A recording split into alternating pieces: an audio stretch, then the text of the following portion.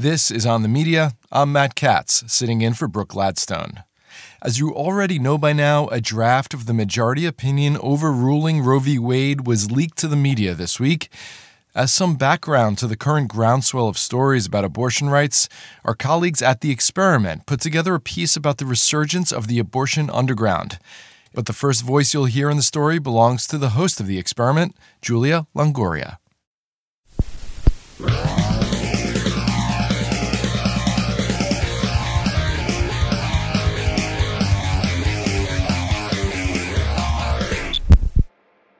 Okay, tell me the story of your coming to the story. Yeah, so it's actually kind of bizarre.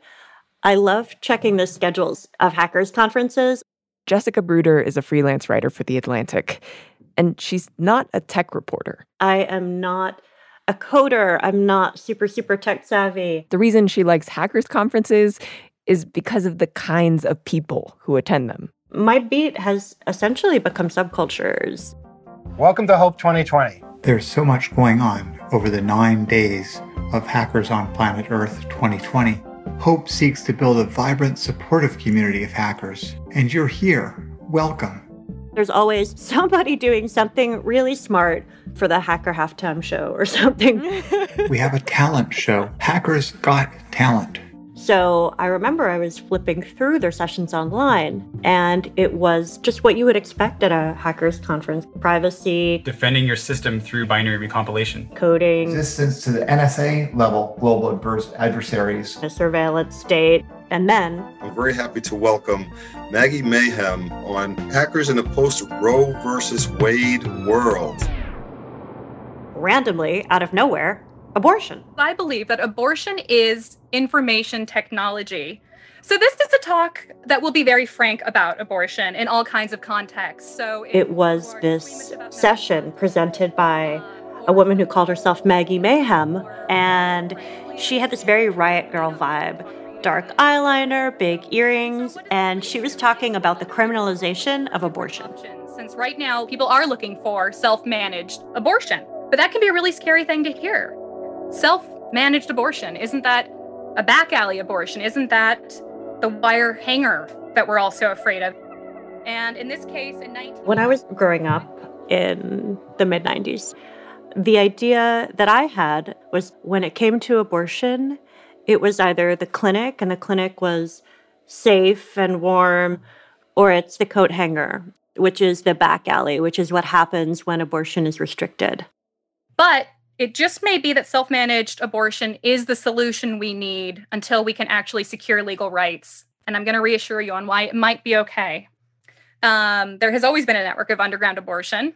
They eventually realized that abortion itself wasn't maybe as complicated as they thought it had to be. And she held up this thing I'd never seen before. The equipment looks simple, basically a jar with tubes. Which was, in essence, a DIY abortion device from the early 70s.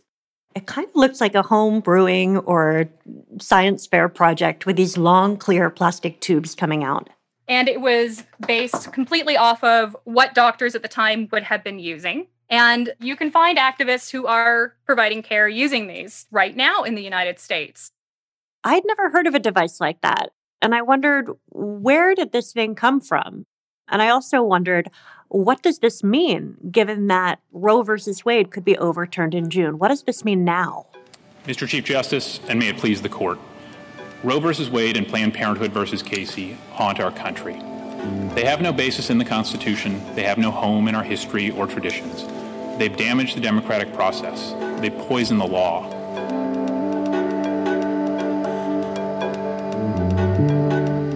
Since before Roe versus Wade was decided, pro-abortion activists have used the cautionary tale of the coat hanger as an argument to make sure abortions are legal, safe, and accessible inside doctors' clinics. I think I still had the coat hanger in the clinic as poles in my brain when I started reporting this. But there have been people in this gray area in the middle who were working outside the medical establishment, but not using coat hangers, who were actually performing safe, respectful abortions. And I think that was really news to me.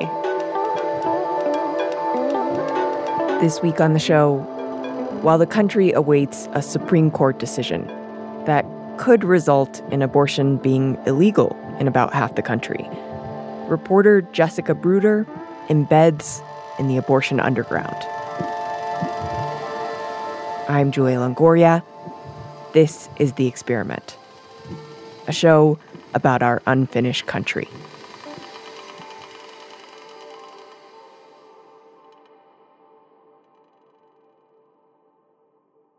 So it sounds like Maggie Mayhem sent you down a bit of a rabbit hole. What did you learn about the history of abortion in our country? So to start, I hadn't even heard about the quickening. Have you heard of the quickening? No. It sounds like a film title, doesn't it? Yes. But, in the early days of America, when they were still following what had been British common law, when there weren't disposable pregnancy tests around, the idea was that there wasn't anything that would be legally recognized or treated as a fetus until the woman felt the first fetal movement, which would be about 4 to 5 months into pregnancy. So the time that first kick comes, then there's something going on. And until the quickening, it was perfectly legal for women to go out and pursue treatments to bring down the menses, as they called it. So early in the 19th century, you could go to a midwife, you could go to other traditional healers, and that was pretty uncontroversial. By mid-century, you've got newspapers with all these advertisements for things like Madame Durnette's lunar pills, and some of those commercial preparations could kill you. So some of the first laws set up to regulate abortion were really poison control measures aimed at those concoctions. They weren't there to make some sort of moral point. They were there to keep people from drinking stuff that might kill them. So when did social attitudes toward abortion start to change? Yeah, so it was around the 1860s that there was this shift in how abortion patients were perceived. There was a lot of racism and nativism going on at the time, stoking fears about white women having fewer children than immigrants and people of color. The anti-abortion leader, Horatio Storer, who was running the anti-abortion campaign, he literally asked whether the West would be, quote, filled by our own children or by those of aliens, and said, this is a question our women must answer. Upon their loins depends the future destiny of the nation. Wow. And Horatio Storer led the campaign against abortion for the newly organized American Medical Association. Wow, so the American Medical Association was organizing against abortion in this way. Yeah. At the time, doctors, who were just about all male, weren't the ones who were delivering babies or performing abortions. Midwives were. So the American Medical Association was trying to drive out competition, and they decided to campaign against abortion, and it worked. Within a generation, every single state had laws that criminalized or restricted abortion. Good evening.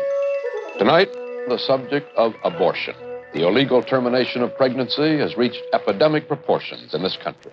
Abortion will continue to be a critical problem, and for those involved may call for desperate decisions that result in dangerous medical complications. So basically, when you have abortion becoming totally criminalized, it goes underground, which means some people are going to resort to really dangerous methods. The facts are astonishing. Hundreds of thousands of pregnant women, unmindful of what may happen to them, secretly seek abortions. Common causes of abortion deaths were poisoning, and there were also complications from people introducing a foreign instrument into the uterus, something like the proverbial coat hanger. For them, there is a wide gulf between what the law commands and what they feel they must do.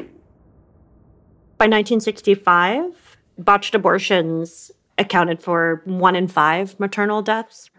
So around that time, activists started organizing to make abortions safer. They knew how horrific they could be if they were done in the absence of good information and help, and they wanted to change that.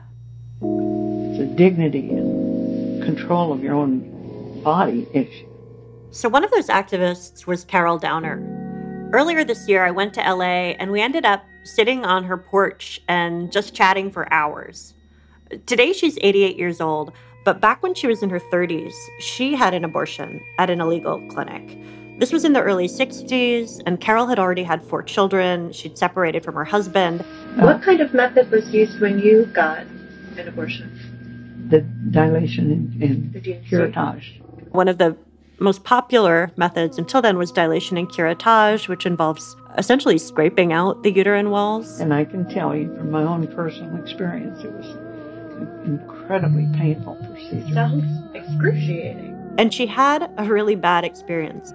It was painful, it was traumatic, and that got her on the path of wanting to make abortion safer, more accessible, more humane. Although she didn't really know where to start. I was a housewife. I had no way of connecting to activists, especially in the feminist movement, except the abortion committee. She joined the abortion committee of the National Organization of Women in LA. Because I had an abortion and had children, and I was very aware of what that was all about. So as part of an effort to educate herself, she started shadowing illegal abortion providers. And I was assigned the ex-military guy. Mm-hmm. This guy was a sexist pig, if there ever was one. And I was really appalled at some of the equipment that he used. Mm. And these women were just trembling. He's sitting back in his chair, admiring their vulvas. And just, it was just nasty. It was really, really bad. Now, we knew the abortion biz. Yeah. We knew you took who you could get. But there was one abortion provider that Carol did feel she could learn something from. His name was Harvey Karman, and he was running an illegal abortion clinic in LA. It was right next door to the Christian Science reading room. What a trip. and I was brought up Christian Science, too, by the way. Yeah.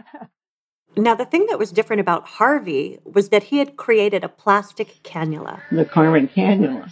Which is essentially a straw that could be connected to a syringe for suction. This suction device was, in fact, a great improvement.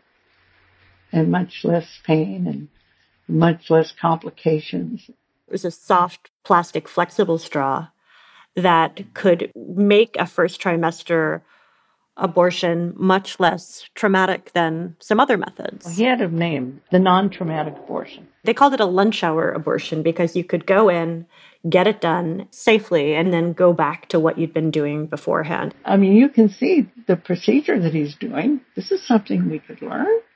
So that sparked us to start paying more attention and becoming even more hands-on involved.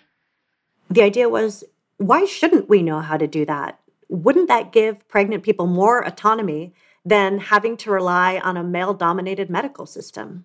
When we first started, there was no manufactured Karman candle. Mm-hmm. Okay. Harvey made his own. So in 1971, a friend of Carol's, who was part of the same feminist group, Lorraine Rothman, borrowed one of Karman's devices and tried to figure out how to make a version of her own. What she did was just make a tube and then take a little razor blade and notch it. Mm-hmm. And there's your cannula. And built something they called the Del-M, which was a mason jar, some aquarium tubing, a syringe to create a vacuum, and a cannula, which was what the person who was performing the abortion would carefully insert through the cervix. And essentially just created this device that could be used to safely empty the uterus. And they showed hundreds of women how to have safe, successful abortions in that way. The Del-M is the same device I first saw at the Hackers Conference with Maggie Mayhem. What does Del-M stand for? Yeah, well, in the beginning, they called it just a menstrual extraction kit, which gave it this, plausible deniability, because the idea is, well, we don't know if we're pregnant. We want to get our periods over with in, a half an hour rather than several days. That way, if they ever got accused of performing abortions, it could be, well, we didn't know. So they did demonstrations, and a lot of it went over quite well. But then they met one doctor at a clinic who was just hostile to the whole idea of it and referred to what they were showing her as a dirty little machine and kind of turned her nose up at it, as in, like, how do you clean that dirty little machine? And apparently it really cracked up these feminists. So they turned it around, decided to reclaim that, and among themselves started calling it the dirty little machine as an in-joke. They shortened that to DLM, and then that became Del-Em. Much later, they ended up pretty much disowning the idea that Del-Em ever stood for Dirty Little Machine because they wanted to be taken seriously. It had been this really sassy way of asserting themselves, to call it that. And at this point, they just wanted people to know that they knew how to create a sterile environment, that when it came to hygiene, they meant business. Later, I'm told, Lorraine Rothman went on to tell people that Del-Em stood for deliberate emptying of the menses. So Carol and Lorraine basically took it on tour. They called themselves the West Coast Sisters. They hopped on a Greyhound bus and over the course of 6 weeks went to 23 cities around the country, giving people speculums. If you've ever been to a gynecologist, you know that's the tool that opens up access to the cervix. And they showed people how to use the Del-Em. I remember at the abortion demonstration, these women are just absolutely blown away in a bad way. Oh, well, coat hanger abortions, right? That's all that's in their mind. Wow. They were getting green around the gills. I was afraid a couple of them were going to faint. So I said, well, maybe this will help. And I took the speculum, found a desk in the adjoining alcove, and invited people to come over and look at my cervix. Showing them how once you can access your cervix, you can do something like a menstrual extraction. Absolutely. They were enthralled. What we did was great because of our process. And the idea was that you would have a group of people who knew each other well and who were there for each other just to make the whole experience more communal, less traumatic. The other major story today, aside from the death of Lyndon Johnson and the hopes for peace in Vietnam, is the decision of the United States Supreme Court. And then in 1973, the Supreme Court today ruled that abortion is completely a private matter to be decided by mother and doctor in the first 3 months of pregnancy. The freedom to have an abortion is now legal in every state. The basic legal fight is in effect over. So when the Supreme Court legalized abortion across the country in 1973, it would have stood to reason that the Del-Em would disappear, right? I mean, nobody needs this anymore. Why keep that mason jar and aquarium tubing in your closet if no one's ever going to need it? Well, we didn't expect patriarchy to give up. We didn't have any illusions that Roe v. Wade would bring it. I think we all thought it would get turned around sooner. And we didn't think it was much of a law in the first place. And we thought abortion should not be governed by the law, period.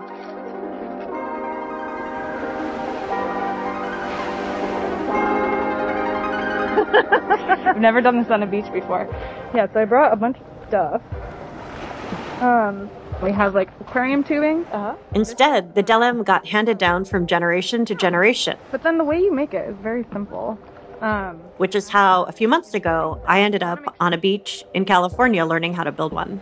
And then you want to take the syringe and attach it to this side. And it's funny, I started thinking about the Del-Em as almost a bellwether for the level of abortion anxiety in America. Like, whenever it looks like something might happen to Roe, you see the Del-Em kind of creeping back into the press. And the last thing to do is attach the cannula, which you wouldn't do until you're ready to use it. And then that's it, like you've done it.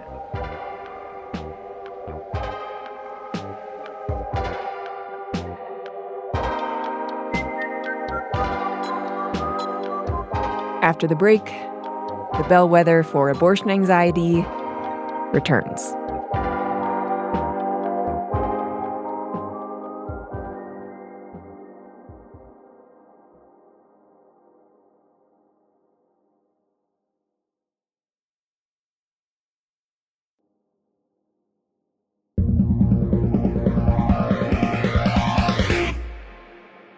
I'm Julia Longoria. This is The Experiment. Reporter Jessica Bruder stumbled upon an abortion underground, a group of activists who, for decades, have tried to take abortion out of the hands of lawmakers and empower people to take control of their own care. In the 1970s, some activists did this work with a device called the Del-Em. And today, As various states pass laws around the country to further restrict and ban abortion, the Del-Em is back.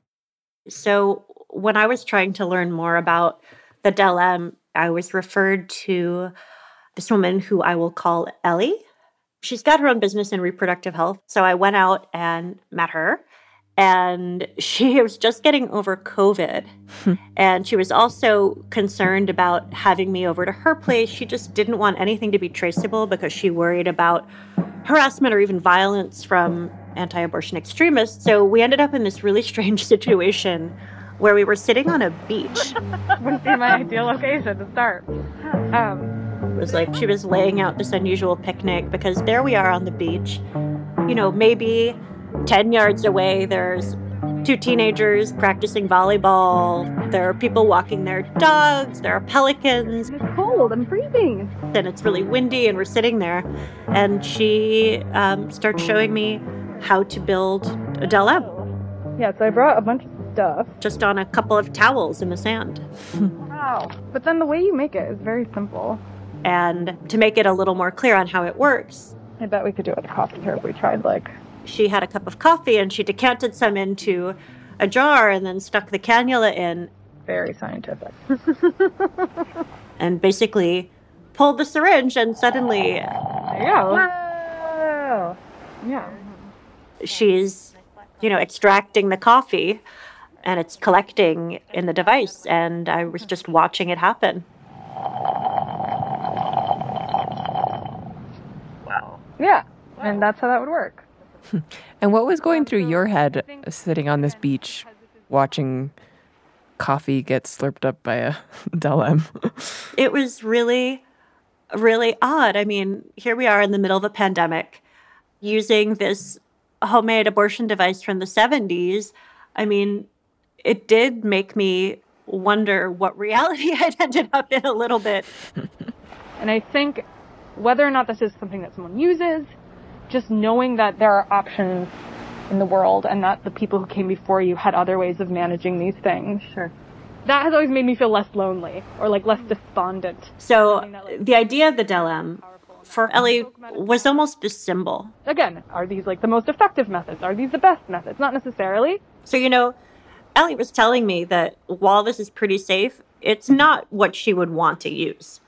And, I did talk to a doctor who's also a researcher and professor at Stanford to ask about all this. And he assured me the Del-Em is safe and essentially said that abortions aren't rocket science. It's not that different from manual vacuum aspiration kits that are mass-produced, that are used in doctors' offices, and that, frankly, some activists were telling me they had ordered online. Maggie Mayhem said she picked up a couple on Amazon, even though they're not available there anymore. So the Del-Em, in a lot of ways, is a relic from the past. And I wanted to get up to speed. I wanted to find out about the other methods that are out there. What methods are the abortion underground today? What are they rallying around? Your call has been forwarded to an automatic voice message system. But as you might imagine, it's really difficult to get people to talk about this stuff. When you have finished recording, you may hang up or press 1 for more options. People don't trust you right away, and nor should they. Eventually, one person recommends you to another, recommends you to another. Hello, hello? Hello, hello. They want to make sure you can protect them. What we're doing is somewhere on the spectrum of straight up really illegal to somewhere in a gray area. We live in a country where doctors have been killed because they provide abortions. And a lot of them knew each other. So if I do bring you in and provide information about what we're doing and how we're doing it, I'm going to need to remain anonymous. And what I saw was that people were getting really creative about getting around abortion restrictions. One of the most interesting examples of that came from this group called Abortion Delivered that ended up driving around offering a sort of abortion on wheels type delivery service. In the abortion world, it's always been this thing that folks have considered and jokingly said, when I retire, I'm going to have a mobile clinic.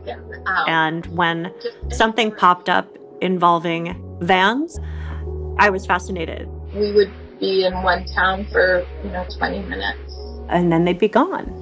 So we've seen 1,300 patients. We started in Minnesota, really focused on rural areas because there are so few providers in Minnesota. Then we started seeing folks coming over from the Dakotas, North Dakota, South Dakota, also Wisconsin, Iowa. Everyone was crossing over to be able to get the medication.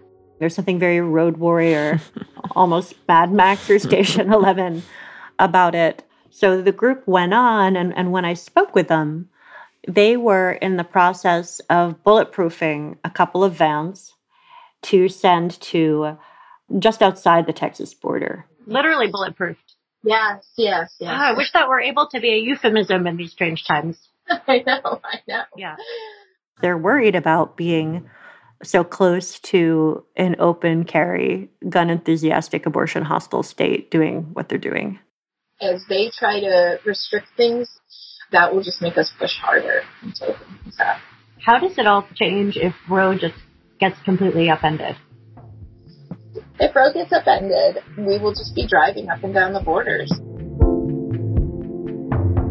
And while some people are taking these sort of complex measures, from the Del M to the vans, one of the newest and most accessible self-managed options right now is actually pretty simple, even though a lot of people still haven't heard of it.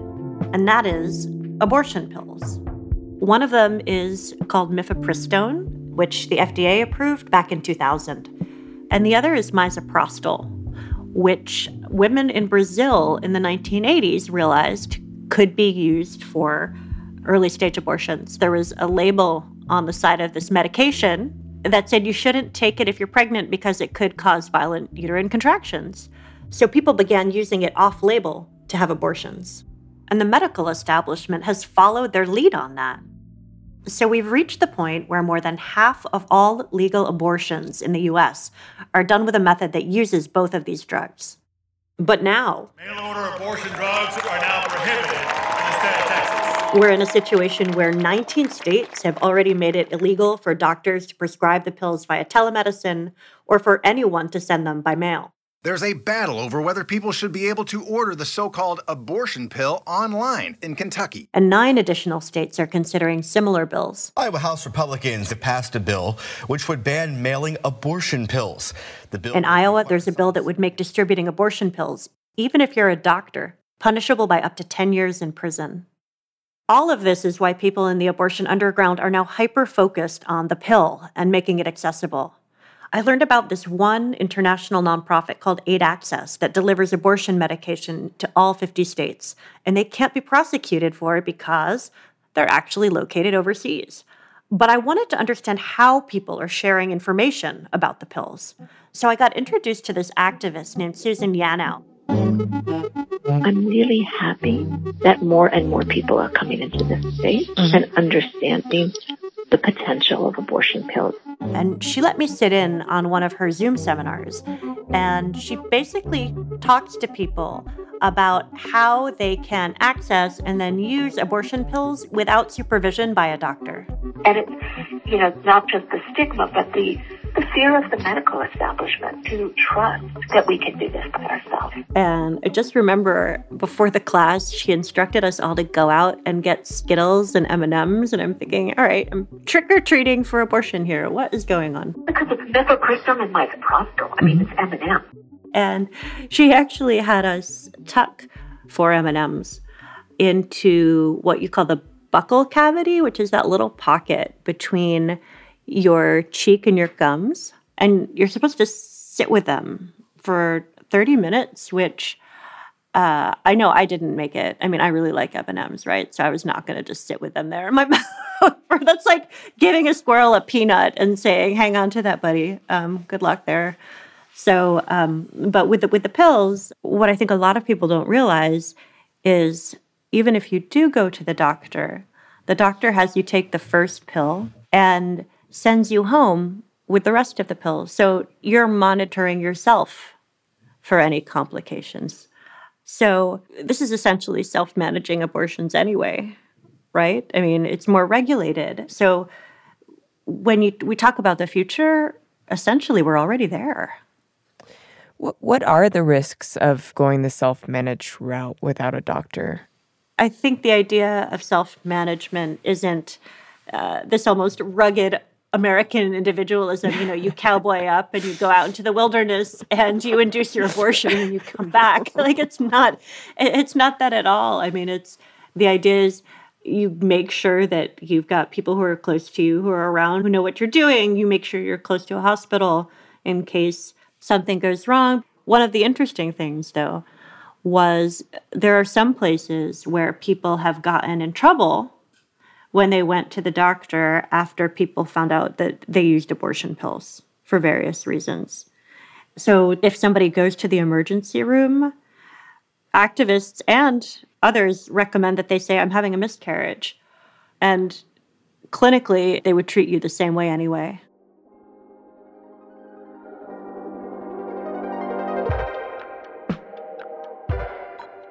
So, taking a step back for a minute, it seems like you came upon this story almost by accident.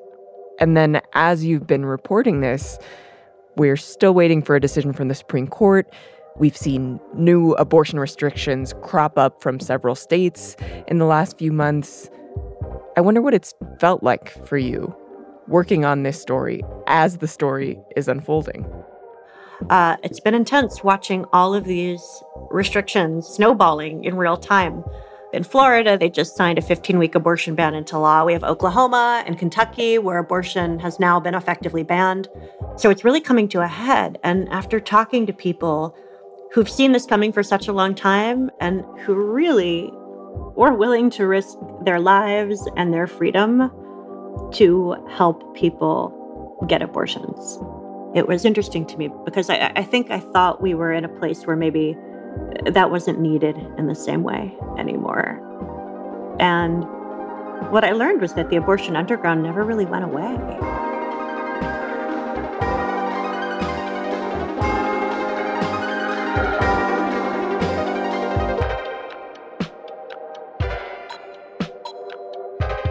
This episode of The Experiment was produced by Gabrielle Burbet and me, Alyssa Eads, with help from Salman Ahad Khan.